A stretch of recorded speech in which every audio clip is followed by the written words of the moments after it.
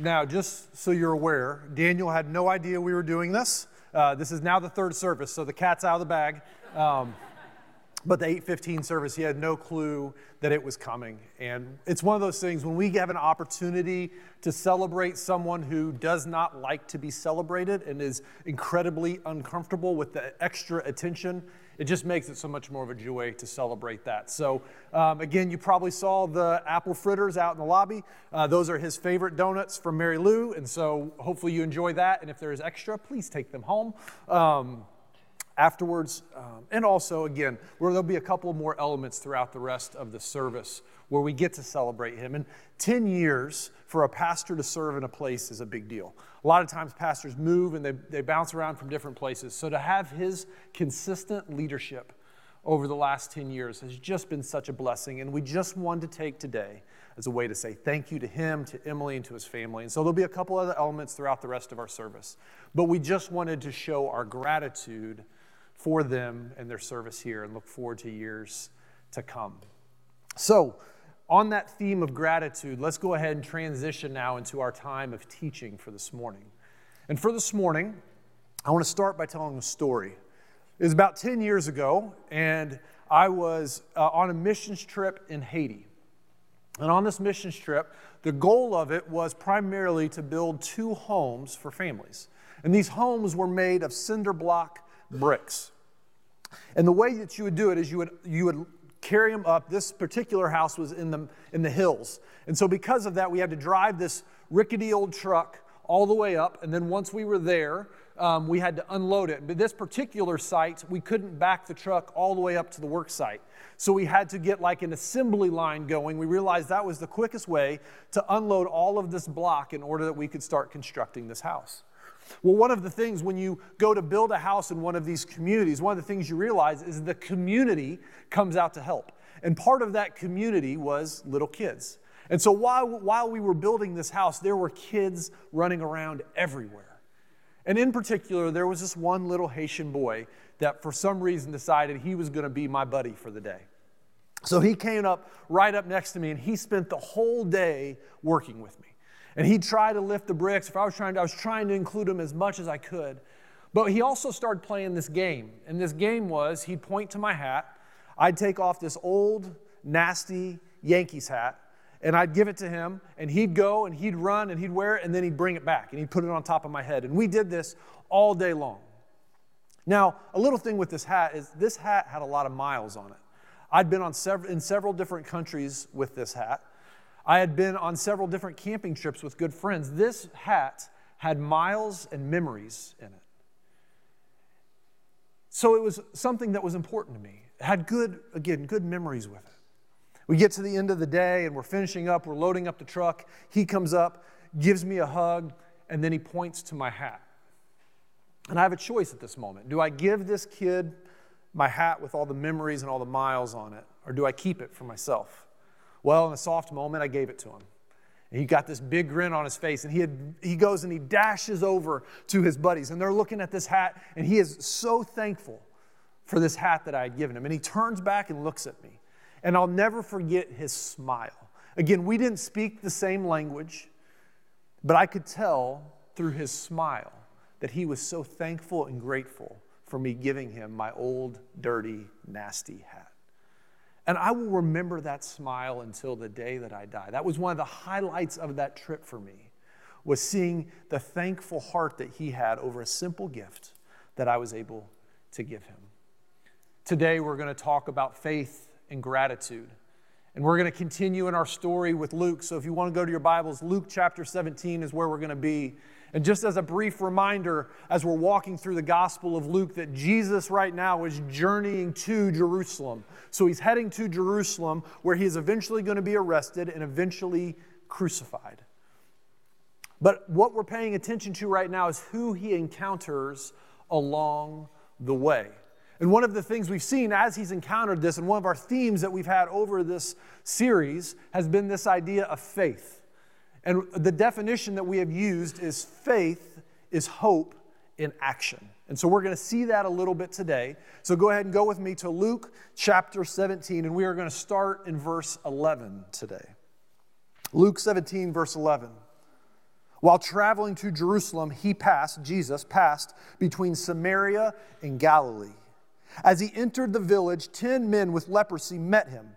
They stood at a distance and raised their voices, saying, "Jesus, Master, have mercy on us." When he saw them, he told them, "Go and show yourselves to the priests." And while they were going, they were cleansed. But one of them, seeing that he was healed, returned with a loud voice and gave glory to God. He fell down at his feet, thanking him. And he was a Samaritan. Then Jesus said, "Were not 10 cleansed? Where are the 9? Didn't any return to give glory to God except for this foreigner?" And he told him, "Get up, go on your way. Your faith has saved you." First thing we see in this is there are 10 men who have heard of Jesus' miracles. They've heard of the healing that he offers. And they stand at a distance. Now, this would have been customary. Because they had leprosy, they are not able to get close to people because leprosy was so contagious that if you contracted this specific disease, you were told and you had to stay in isolation and at a distance to people. So they are doing what is customary and what is respectful and staying at a distance. But that distance doesn't keep them from getting a hold of Jesus' attention. They cry out in a loud voice, "Jesus, Master, have mercy on us." Have you been there before? Have you been in that spot where out of desperation, all you can do is scream out to God, "Master, Jesus, have mercy on me"? The reality with these 10 men and this disease that they had is it forced them into isolation. Because of this disease, they were no longer allowed to be around their family. They were no longer allowed to work a job. So again, without working a job, and that more than likely, they were eating scraps of other people's food. No longer were they allowed to spend time with their friends. No longer were they allowed to go and worship in the synagogue. Their life was turned upside down. And that's just the social ramifications of that. The reality is also physically, their bodies were falling apart. This was a nasty disease that eventually they would lose feeling in their extremities and eventually they would fall off and their body would literally decay. "Jesus, Master, have mercy on us," is what they cried. And if we are going to grow in our faith, a key component of that is faith in Jesus involves us asking Him for what we need most. That is what's so beautiful about following Jesus and living life in His kingdom, is that for Him, He doesn't desire for us to just stay at a distance and scream, "Lord, have mercy." He desires for us to be close to Him. He desires to have a relationship with us. He doesn't expect us to just pull ourselves up by our bootstraps and just push through it. No, He wants us to ask Him for what we need. And when we do that, we start to experience Him and we grow in our faith. Now, one of the things that can be a little tricky about this is that a lot of times then we fall into this trap of, well, we asked for it, God, why didn't you give it to me? And the reality is we are not going to ask, or we're not going to get everything that we ask for. Part of the relationship is submitting to Him and recognizing that He knows what is best. But He desires for us to ask. He wants to partner with us. He wants us to stand and to say, "Lord, have mercy. This is what I need from you." What else can we get from this story? Next, we see that Jesus tells them to go and show themselves to the priests. Jesus doesn't heal them right away. He says, "Go and show yourself to the priest." The reason Jesus says this is all the way back in Leviticus. So if you turn your Bible all the way to the Old Testament, when God is setting up Israel and how they're going to operate as a nation, in Leviticus 13, He talks about how the priests are going to act specifically around skin diseases. They operated as the dermatologist of the day. And part of that was they would recognize what the skin disease was. There was a certain purification process that they had to go through and a period of time that they had to go through it. They would set that up. And then when the person was ready to come back, they would have to come and show themselves to the priest. And the priest would be the one who would say, "You are clean." And so what Jesus is telling them is go show yourselves to the priest, indicating to them that they will be cleaned. But when they left Jesus' presence, they were not healed. Now, as we think about this, for me, this would be really difficult. Because if here I am standing with Jesus and having the opportunity, knowing the healing that is possible, if he would just say it, or if I'd be able to touch him, or if he would lay his hands on me, I would not want to leave his presence until I was healed. But these 10 men had faith. And they had to trust what Jesus said he was going to do was actually going to happen. So they had to step out in faith, trusting that. If we are going to build up our faith, the same is true. We need to trust Jesus. And imagine with me the scene for a second. Again, we read that they are healed along the way. So one of the things I love about Scripture is being able to wonder a little bit. So I kind of wonder, was it something that happened right away at the moment where all 10 of them fully restored? As they were going, was one man's hand all of a sudden starting to come back and the disease was starting to leave, and then another man's foot? I don't know. But we see that they had to trust him, and along the way, they were cleansed. Now, this reminds me of another story that Luke tells us in Acts. In Acts chapter 9, Luke tells us a story about the Apostle Paul. Now, at this point, his name is Saul, and he is a Pharisee. He's a religious leader at this time who is going around persecuting the church, or that are followers of Jesus, because they were not obeying what the law was supposed to say. And so he's going around persecuting and killing Christians. So his mission as he travels to Damascus in Acts chapter 9 is to go there to continue to persecute the church. And on his way, he encounters the risen Jesus.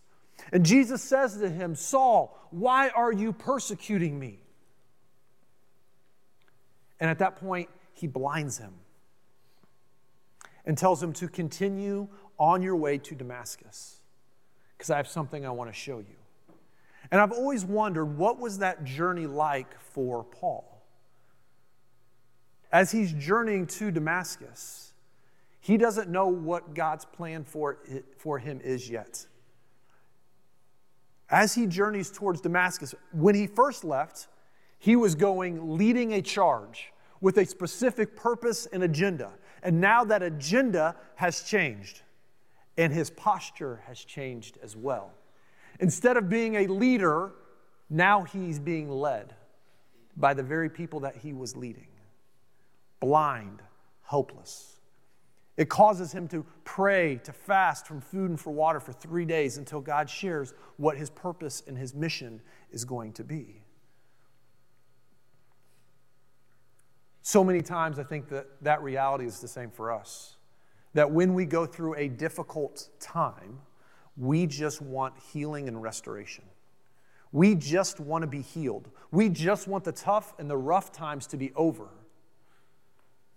And we miss out what's available for us along the way. We miss out what's available for us in the journey. Because we're so focused on things beyond here. There's transformation that's available. But for us, we're so focused. I've been there. And so for us, if we are going to grow in our faith, one of the ways that we can do this is pay attention to what God is doing in our dailies, not just focus on the end result. What is God doing in your day-to-day life? How is he showing up? Are you looking for him to show up? He desires to walk with us daily. And it's when we pay attention to the things that happen to us daily, then it will help build our confidence in who he is. And when and if that thing that we have been praying for is resolved, we're able to enjoy it more because we paid attention to the transformation that was available along the journey. Just as these 10 men were able to experience that along the way. The next thing we see this is that all of them were healed, all 10 of them. And all of them obeyed what Jesus told them to do, and out of that obedience, they were healed. Now, if I had more time today, I would love to talk about the importance of obedience in following Jesus. But I don't have time for that. So what I would like to challenge you to do is from now on, whenever you're reading the Scriptures, Old Testament, Psalm, Proverbs, New Testament, Gospels, letters, go through and just circle whenever it talks about obeying everything that the Lord commanded. And that's something that for us in our day and time, we don't like to really talk about obedience. We want to do things the way that we want to do them. But part of following Jesus is obeying him and obeying what he's asked us to do. We see this in these men. They obeyed what he said. He said, go see the priest. They obeyed and they were healed. And the reason obedience is key is obedience requires a willingness to submit. Faith in Jesus requires us to submit to him as Lord of our life. So for us, if we're going to grow in our faith, obedience to what he said, being okay with that submission is going to help us grow in our faith. We see that they all obeyed and they were all healed. And praise God for that. These men's lives were changed for the good. They could go back home and see their family. They could go back to work again. They could be a part of the community again. They could go and worship in the synagogue again. Praise God, they were physically healed. But look what happens. Only one of the 10 goes back to say thank you. Now, before we start throwing stones, let's put ourselves in the story here a little bit. If you had been isolated from those that you loved most, if your life had been turned upside down in this way, and all of a sudden you are fully restored and fully healed, more than likely out of that excitement, you may forget to go back and thank God. Have you been there? That when you've walked through a tough season, you're so thankful and grateful to be out of it that you forget to go back to thank the person that you need to be grateful for. I've been there. And I think for all of us, this is why if we are going to continue to grow in our faith, a key component that we see from this story is gratitude and thankfulness is a key component to showing God that we are thankful for what he has done in our life. See one man come back and say thank you. If we think about it, gratitude for us should be a key component of our faith. It should be our first response to him. Because of his sacrifice for us, our sins are forgiven in the past, currently, and in the future. We are able to walk in freedom because of his sacrifice for us. And that should lead us to an immense amount of gratitude. That should ground us in gratitude so that we are able to be grateful for other things around us. For example, today, we're able to be grateful for the service that Daniel and Emily have had here over the last 10 years. And we can gratefully look forward to the years to come. Why can we be grateful? Because it starts being grateful in a heart posture, being grateful for what the Lord has done for us. And as Daniel said there in that closing video that he didn't know what he was saying thank you for, let's make it about God. When we make our gratitude and our thanks based in and grounded in God and in Jesus, it's at that point then that we can be grateful for the things that are around us. A consistent posture of gratitude and thanks. Finally, we see that Jesus tells the Samaritan man, which we've talked about before. Remember, Samaritans were considered less than by the Jewish people. They were quote-unquote half-breeds is what they would call them because they were part Jewish but also part Gentile. And so they weren't fully considered in to be the people of God. So again, the fact that the Samaritan is the one who comes back and says thank you is a radical part of this story.